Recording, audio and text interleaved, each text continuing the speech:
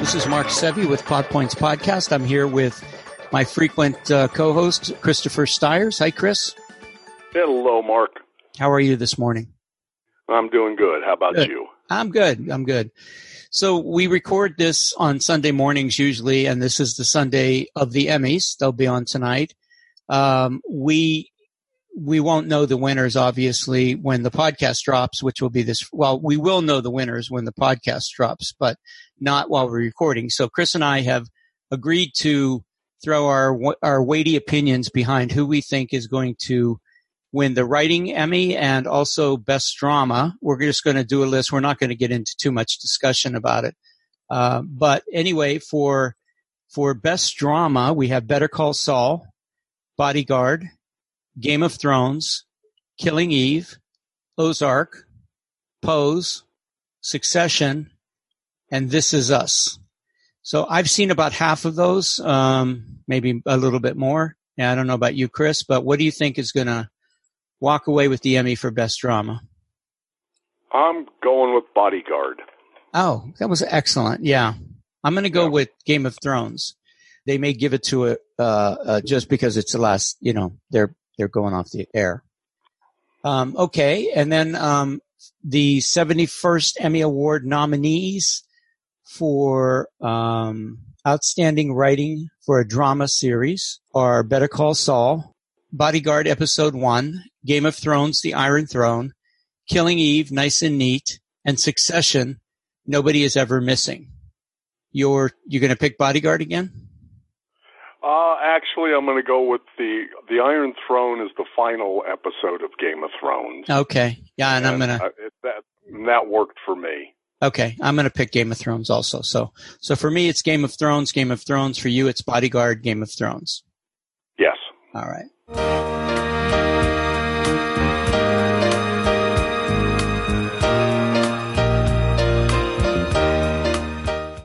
Okay, so this, again, is Plot Points Podcast. I'm Mark Sevi. Chris is a professional writer. He's got 7 books, I believe you said, done? Yes? Yes. And a bunch of short stories and articles. Yep. Yes. His recent book, Thurian Chronicles, is available on Amazon and Barnes & Noble. His website is ChristopherStiers.com. You can read about some of the great offerings there, but please avail yourself. Go to Amazon, buy a book. Always great to support a terrific local author. Are you working on anything else besides your I know you're working on a novella similar to Thurian Chronicles. Anything else going in the works? No, nothing at the moment. Uh-huh. That's it. Yeah, I've felt particularly uninspired recently, although I'm sure things are going to change. We signed contracts on my an option for the pilot I wrote. So good. Yeah, that happened Thursday, I guess, Wednesday or Thursday. Okay. And so now we got to go into the producers want some changes to the pilot. And I still have to write a Bible, so we're going to work on that. And other than that, I've just not really. Besides the writing I do for the podcast, which we're going to hopefully be able to profile Stephen Bochco today. But besides that, there's really not much else going on. So, but like I said, I have no idea how much work I'm going to have to do on this pilot or whatever to please these producers before they go out with it. So that I'm keeping my options open.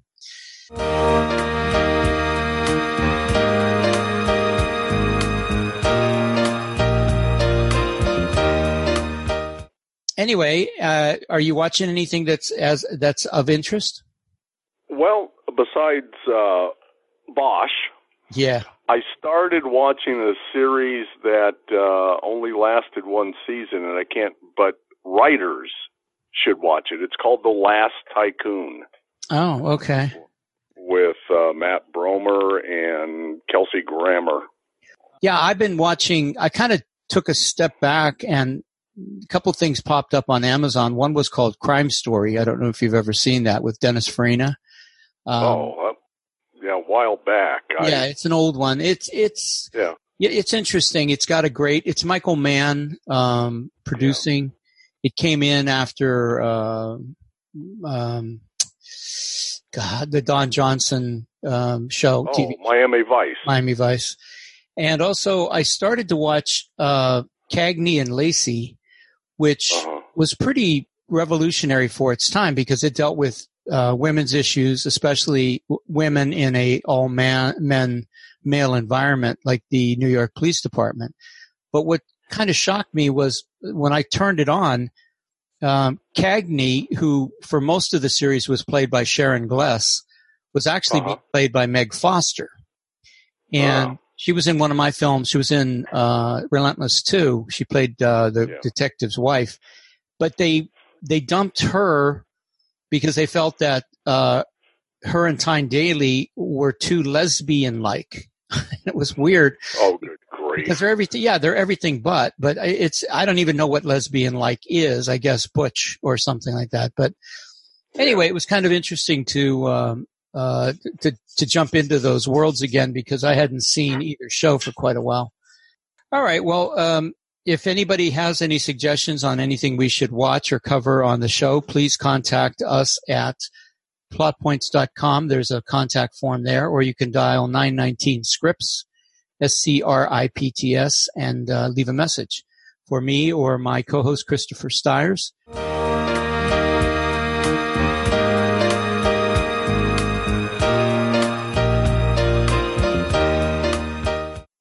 We decided to, this is a favorite writer of mine. I don't know how much I know you know the shows he's done, and I know you have an appreciation for him. But how much about Stephen Bochco do you know? Have you bothered? On his personal history, not a whole lot. I just wish that his failures, I could have them. I mean, he is an incredible writer, and some of the shows he came up with were just outstanding. Right. Well, let's talk after I do this quick profile, because I think, excuse me, there's a few things in here that kind of surprised me, to tell you the truth. So, before he passed away in 2018, Steve Bochco had the type of career that most of us can only dream of. Bochco was born and raised in New York, attended Carnegie Mellon University as a theater major. After graduation, he drove cross-country to California with actor Michael Tucker and went to work for Universal Pictures as a writer and then story editor on legendary television shows like Ironside, Columbo, and McMillan and Wife.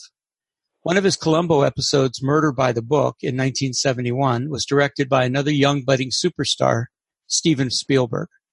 Actor Michael Tucker, Bochco's moving partner, would find success as a character actor, and especially as attorney Stuart Markowitz on L.A. Law, a later Bochco production. In 1978, Bochco went from Universal to MTM Enterprises, which was at the time a major television player. Bochco had middling success at MTM until Hill Street Blues, which started a trend in television that has lasted and grown until today, of gritty, streetwise police dramas. Hill Street Blues' first episode caused a stir when two likable characters, patrol cops, Renko and Hill, played by Charles Hayden and Michael Warren, were killed at the end of the episode, or so we thought. The coarse streets, worn and dirty sets, and ambush assassination attempts sent a clear signal that Bochco had a vision for episodic police procedurals, and it wasn't like anyone else's. Hill Street Blues, inspired by, do you know, Chris? Isn't it Fort Apache, the Bronx, with Paul Newman? Yes, it is, absolutely. Became Bochco's calling card, lasting 7 seasons, during which a rotating cast became stars while working as detectives, pimps, drug dealers, and street cops. Several actors also followed Bochco to NYPD Blue, continuing the trend he started in 1981. Bochco had some missteps. Cop Rock probably tops the list. A police show with cast members who sang may have been a unique, but it tanked almost instantly. Doogie Howser, MD, created with David E. Kelley, started the career of Neil Patrick Harris, who played a genius 14-year-old doctor in a residency program in a hospital. Although critics were lukewarm on it, it lasted a respectable 4 seasons and garnered some awards for technical excellence. L.A. Law, created with Terry Louise Fisher, put Bochco firmly on top again with its sometimes wacky but always interesting and compelling characters and story arcs. Its 8-season run was filled with unusual legal situations and characters you just couldn't get enough of. L.A. Law's offices and courtrooms reflected the 80s like nothing else. Bochco returned to Cops with NYPD Blue, with David Milch as co-creator and over an amazing 12-season run. NYPD Blue took everything Bochco had created in his career and elevated it to almost a perfect ensemble piece of swirling conflicts and shifting alliances among the characters in the 15th Precinct in New York. Like many Bochco shows, it pushed the envelope of what was considered acceptable in TV, using foul language, very challenging storylines, and nudity that was unprecedented for its time. Jimmy Smits and Kim Delaney's romance burned up the screen. Gordon Clapp's sad sack cop made us laugh and cry in equal measure. Dennis Franz's Sipowicz character, angry, drunk, violent, and never happy, was nominated for or won multiple Emmys, Golden Globes, and Screen Actor Awards. The entire show was celebrated and awarded multiple times. In all, NYPD Blue had 285 award nominations, winning 84. Nothing Bochco did subsequent to NYPD Blue had the impact or success. Before he died of leukemia in 2018, shows like Blind Justice, Over There, and Murder in the First only achieved marginal traction. But Bochco had started and rode a trend that we see today of raw and honest television, as they used to call it, must-see TV. Shows like Bosch, Justified, Deadwood, Sopranos, and Ray Donovan owe much of what they are to Bochco and his collaborators. At the age of 74, a genius's life was cut much too short, but his impact will live forever.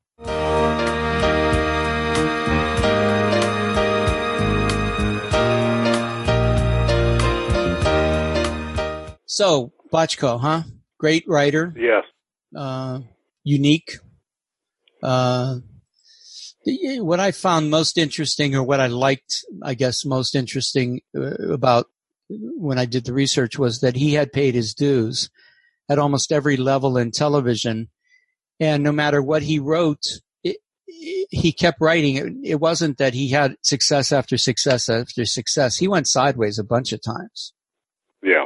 Yeah. So, what's your favorite Bochco show? Probably Hill Street Blues. Yeah, I think that's mine too. I read one time by him that when he did that show, he wanted to convey a sense of powerlessness, powerless as for cops, right, that they were trying to keep the lid on. And he went on to say that when he did L.A. Law, he wanted the exact opposite. He wanted people that were succeeding and successful and on their way up. Interesting.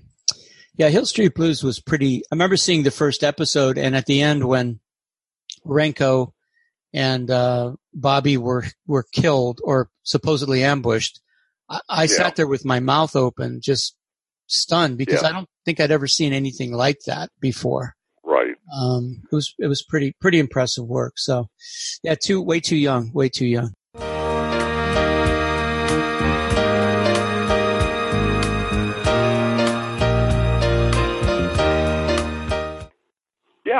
Okay, Chris. So this week we were talking because of the Emmys. I did a Stephen Bochco profile, and we also decided to pick our best, because of Bochco, because he wrote some terrific cop shows. But because of the Emmys and Bochco, we decided to pick our best cop shows, American. I'm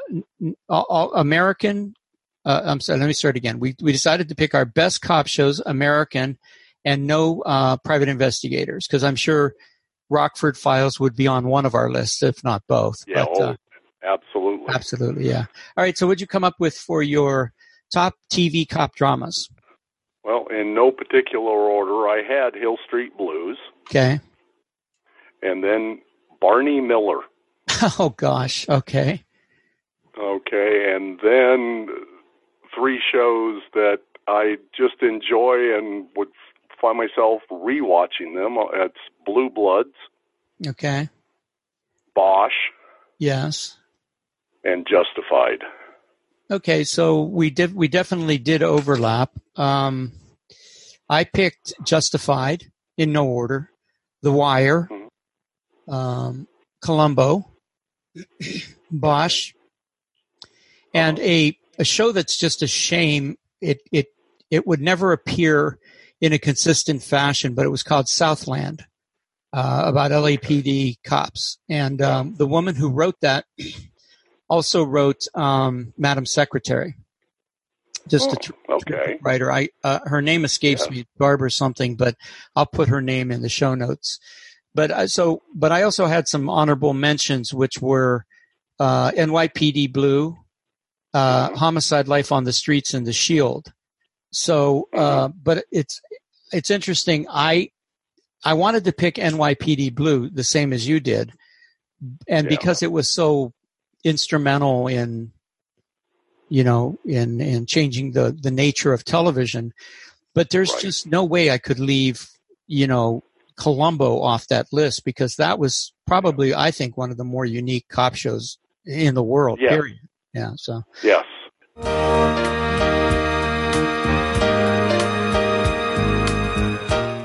All right, those are great picks. If you guys have not seen some or any of those picks, and you like cop dramas, we both I would highly recommend Chris's list, and I'm sure he would recommend mine. We both have a deep appreciation for what it takes to create some of these shows. So, okay, well, so we're gonna be wrapping this up pretty soon, believe it or not. It seems like we just started, but we've been going here for a while. I want to remind you we're Plot Points Podcast. This is my friend and co-host Chris Stiers. Do you have any questions to ask, Chris, that we got, or? What's the hardest kind of scene for you to write? Okay, so the question, you know what? I don't know if I can answer that. I think they're all difficult. Okay. I can tell you what the easiest scene is for me to write.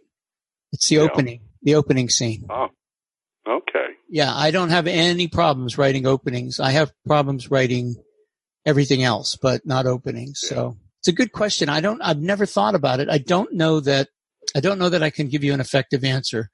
So, but it's a good question. It's something maybe if I think about it, we can explore it next week. I would have said things like, I guess subtle scenes are difficult for me to write. I'm not that subtle of a writer. And so when it comes to things like that have to be subtly, put into a script or announced, subtextual things, I have difficulty with those. But I think every writer sort of does, because they're harder to write. How about you?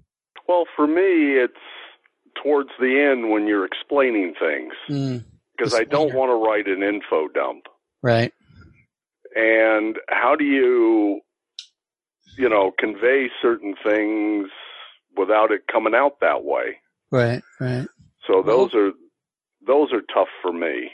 That's a good answer. And usually what you find, I think, is that you have to figure out a way to pace all the reveals, any of the reveals that you have, so they don't end up like it's one of those drawing room scenes in a Poirot, story, right? Yeah. So. Right. Yeah, that's a good question. Audience, if you have a type of scene that you think is difficult to write, please contact us at plotpoints.com. There's a contact form, or 919 scripts, SCRIPTS. Great question, Chris. Thank you. So we're going to wrap it up here. We're trying to keep the podcast to 20 to 25 minutes.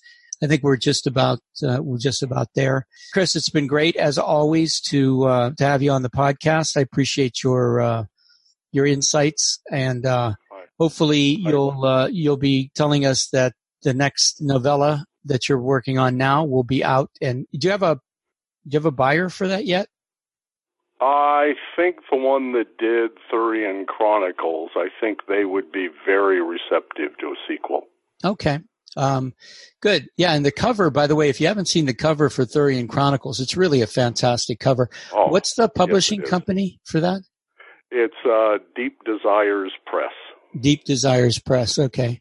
Yeah. I just love the fact Chris writes some of the most, I don't know how to put it, challenging material I've seen. It's very difficult to, it's bloody and it's violent, and now he's turning into basically a romance writer with I